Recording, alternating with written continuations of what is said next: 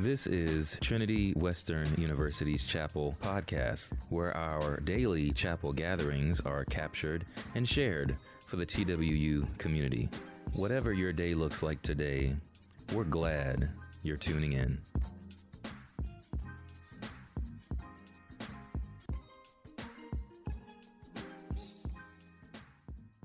Immediately, her bleeding stopped, and she felt in her body that she was freed from her suffering.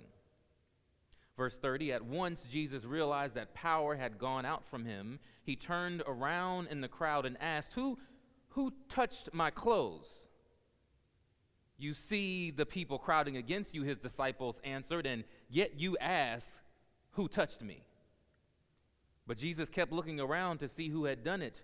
Then the woman, knowing what had happened to her, she came and she fell at his feet, and trembling with fear, she told him the whole truth. He said to her, Daughter, your faith has healed you. Go in peace and be freed from your suffering. This is the word of God for the people of God. Thanks be to God. Desperation can at times be a catalyst for foolish decisions. Desperation can at times be a catalyst for foolish decisions. Most of us, at least if we are truthful, have been there, and maybe more times than we care to share. And if you have not, just wait a little while. Your time will come soon enough. When you really get down to it, societies like ours, at least in some ways, they feed off of whatever fuels desperation. Now, of course, market researchers and news outlets and advertising firms, they don't just come right out and say that when scarcity of resources is real, or when it is perceived to be real, they exploit the market for monetary gain. But that's exactly what they do. Financially, it makes the world go round when consumers consume. This is how the matchmaking industry has developed so quickly, at least in my lifetime, longing to know and be known by the opposite sex in very non-platonic ways, beyond the laborious, impersonal effort that it takes to swipe right. People in this industry, this matchmaking industry, is created because people pay other people, so-called experts, to do what once upon a time came rather naturally. If you will permit me, back in the day, a man and woman sometimes were set up by a friend to maybe see if a connection was made. And in another scenario, and I know this may sound antiquated because I'm an old person, after some period of time together, maybe they were courting, they were dating, they were doing a little dance together, at some time, the man would pursue the woman. Amen, somebody. I'll amen myself. But unfortunately, nowadays, these days, today, ease and expediency have become our muse. On Black Friday in the U.S. and Boxing Day here in Canada, desperation is obvious as well, with the long lines that you see snaked around Best Buy or Costco for the outdoor overnight marathon sleepover that feeds our need for retail therapy. It would seem that desperation was behind Major League Baseball's Houston Astros decision to cheat by using a video camera system to steal the signs of opposing teams in 2017 when they won the World Championship, the World Series, and then also in 2018. Desperation. Nevertheless, desperation is not corrupt by default.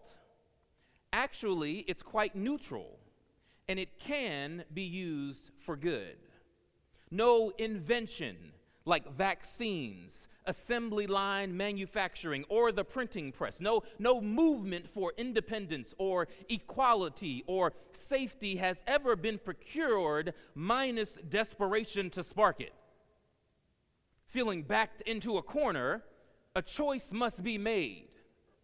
You gonna fight or you're going to flee. Fight or flight is what it's called. And fighting can inspire innovation, whereby we categorically feel burdened to problem solve or die. And for the Christian, when harnessed properly, desperation is beautiful.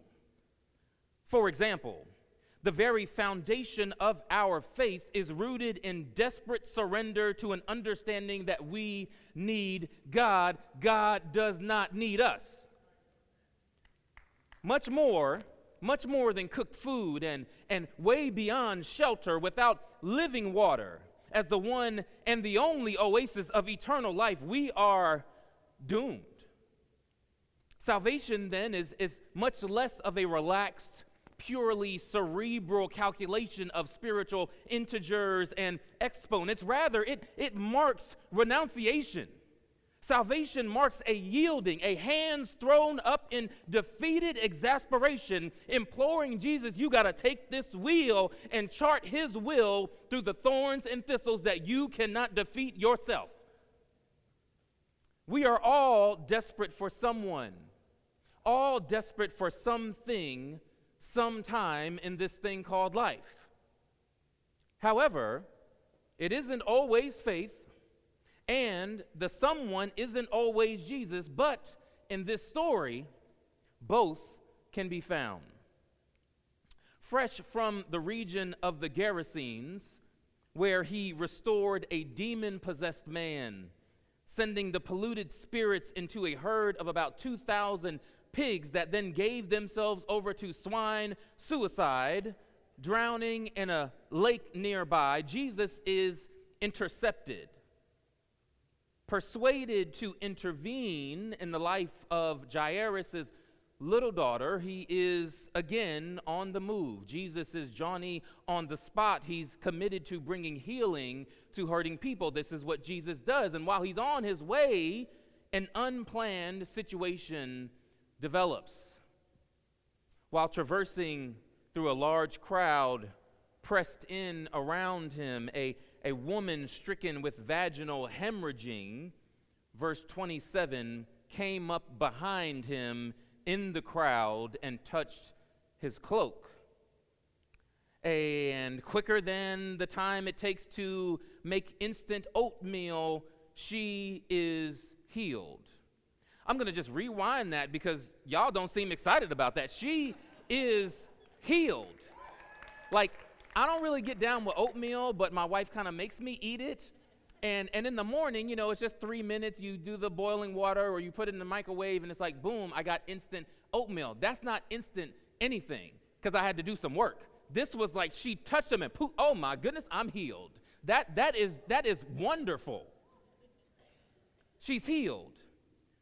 12 years of constant bleeding is over, or 4,380 days of suffering is over. Not to mention the social contempt that she had to suffer through. It now instantly was a thing of the past. And utterly destitute, having spent all that she had, verse 26 says, ceremonially unclean, pariah of the culture whom everyone needed to steer clear from. This was her miserable reality, but in an instant, it was over. But it took only one covert, unauthorized touch of Jesus' garment for that freedom to be present.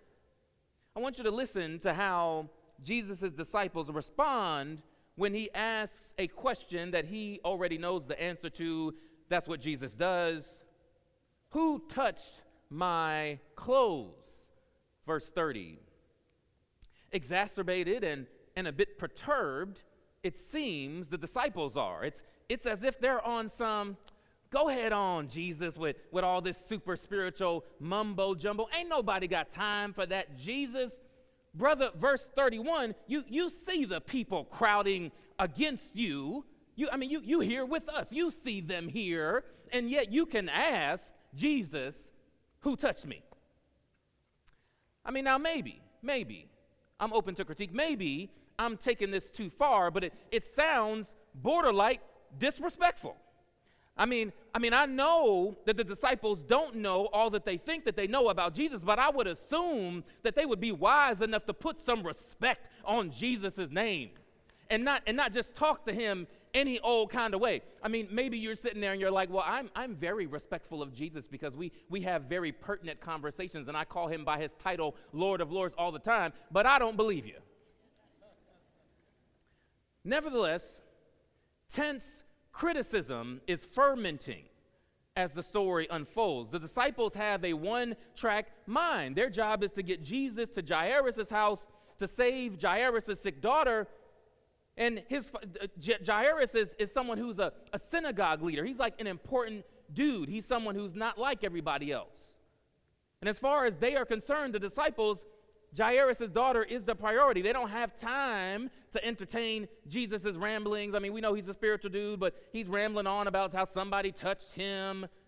And they definitely don't have the patience and time or interest for this exchange that followed once this now restored woman revealed herself and her testimony to Jesus. It's fascinating, though, that she sought Jesus out with both everything to lose and nothing to lose, as a woman who touched any man, much less a woman who touched a rabbi, much less a woman who touched a man who was a rabbi, and an unclean woman at that, who would do this in public. She did not serendipitously bump into Jesus. She didn't land in the right place at the right time. Quite the opposite. It's as if she was an ancient Arabian ninja. And on her last leg, in more ways than one, it was upon hearing about Jesus that she then presumably devised a plan to be where he would be and cleverly maneuver herself into close enough proximity in this public space to see if what she hoped was true. Verse 28, if I just touch his clothes, I will be healed. That takes a delicate balance of patience and skill, but it also takes something else. It takes R-I-S-K. What does that spell? Risk. It takes risk. Fittingly, for the ominous nature of her situation, this woman threw caution to the wind in chasing freedom that could be, freedom that would be, freedom that is only found in Jesus. And all these thousands of years later, it begs the question that I have for you this morning: will you take the risk? And perhaps, while the situation this unidentified woman faced had deteriorated beyond any ability or control of her own, she had no fault in it. We would be wise to be proactive earlier in the midst of trouble, whether that trouble is self-induced or not. When things are peachy keen and erroneous though it is, you don't feel any palpable, pressing need for Jesus.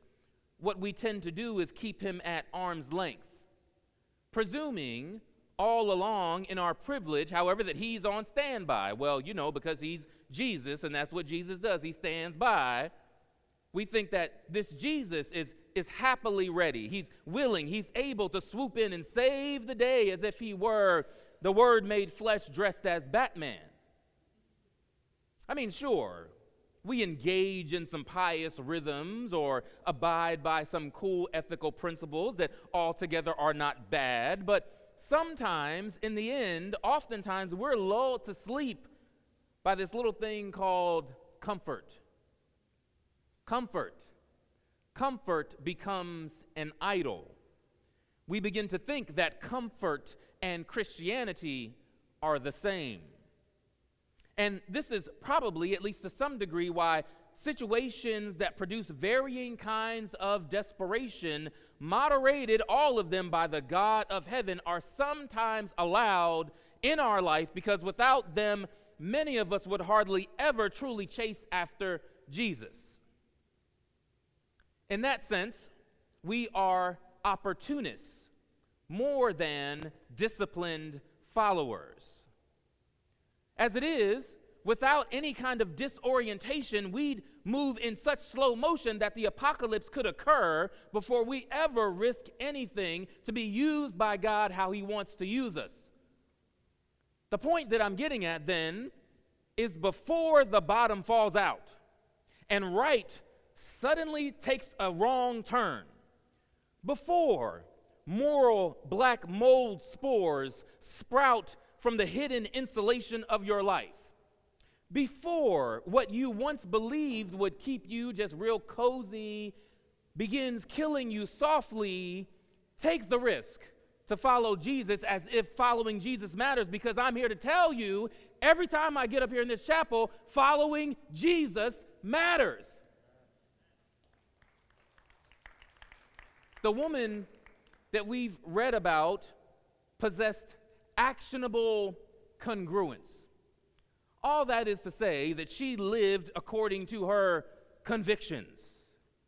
After more than a decade of bleeding and the agony and the quarantined hardships that accompanied that kind of experience, remarkably, she still believed that healing was possible. Let me tell you something, you young folks. Don't you ever underestimate the power of belief. Don't ever underestimate the power of belief. More importantly, don't underestimate the power of the one in whom you believe. There's no way of knowing why this woman was stricken with such a terrible condition. But we do know, after striking out with one doctor, and then she probably maybe had a copay and seen another doctor, and then after that, seen countless more doctors, and she even liquidated her assets. We do know that all of that, in vain though it felt for her at the time, it led her to Jesus. And Jesus doesn't have a copay. Jesus doesn't have a secretary. Jesus didn't go to anybody's earthly medical school. Jesus is the great physician all by himself.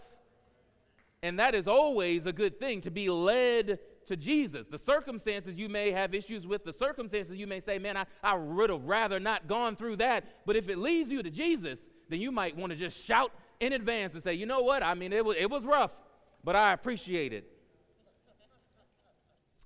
If you're not knowing, let me tell you that believing in Jesus is risky. It is risky. And I'm not talking about believing Jesus to be what's right for you, but not what is right for your atheist neighbor. Or believing that Jesus is just an equal option among many others, among the smorgasbord of belief, because I'm just here to tell you, that's not biblical belief. If Jesus isn't universally true, that means for everybody, all time, past, present, future. If Jesus is not universally true, then what's the point of following him? If following him is no different than aligning one's life, following Jesus is no different than aligning your life with the tenets of Judaism or Sikhism or Islam or Taoism or anything else, fill in the blank. If we're all going to enjoy the same transcendent peace when everything is just said and done, then Jesus isn't a big deal. Except that he is a big deal. Except that he's the biggest deal of big deals. The question, I'm coming back to it again, is, will you take the risk to believe in him? This woman we've learned about was also so persistent, but she was unconventional. She wasn't addicted to trying to be cute with some ginormous giraffe-sized fake eyelashes. Y'all should laugh at that. I think that was really, really good. She wasn't easily distracted, focusing on everyone and everything other than what was expedient for her life. And she just didn't care about looking unbecoming or uncivilized, unpolished, undone, because she needed Jesus. And at some point in your life, You're going to take off all the little, I got to get dressed up. You're not going to care about what other people say. You're going to say, you know what, y'all going to have to move. I need Jesus. And guess what? She got Jesus. She got Jesus. Today, will you, not your neighbor, not your significant other, not your boyfriend, girlfriend, spouse, grandma, aunt, cousin 3 times removed, but today, will you take the risk to lay down whatever cumbersome accoutrements you think can heal and trust the one for those who believe? You got to believe now, who will one day wipe away every tear from their eyes. That there will be no more death or mourning or weeping or crying in pain, for the older order of things have passed away. That's just the one question I have for you today. Will you take the risk? Could I pray for you before we are dismissed?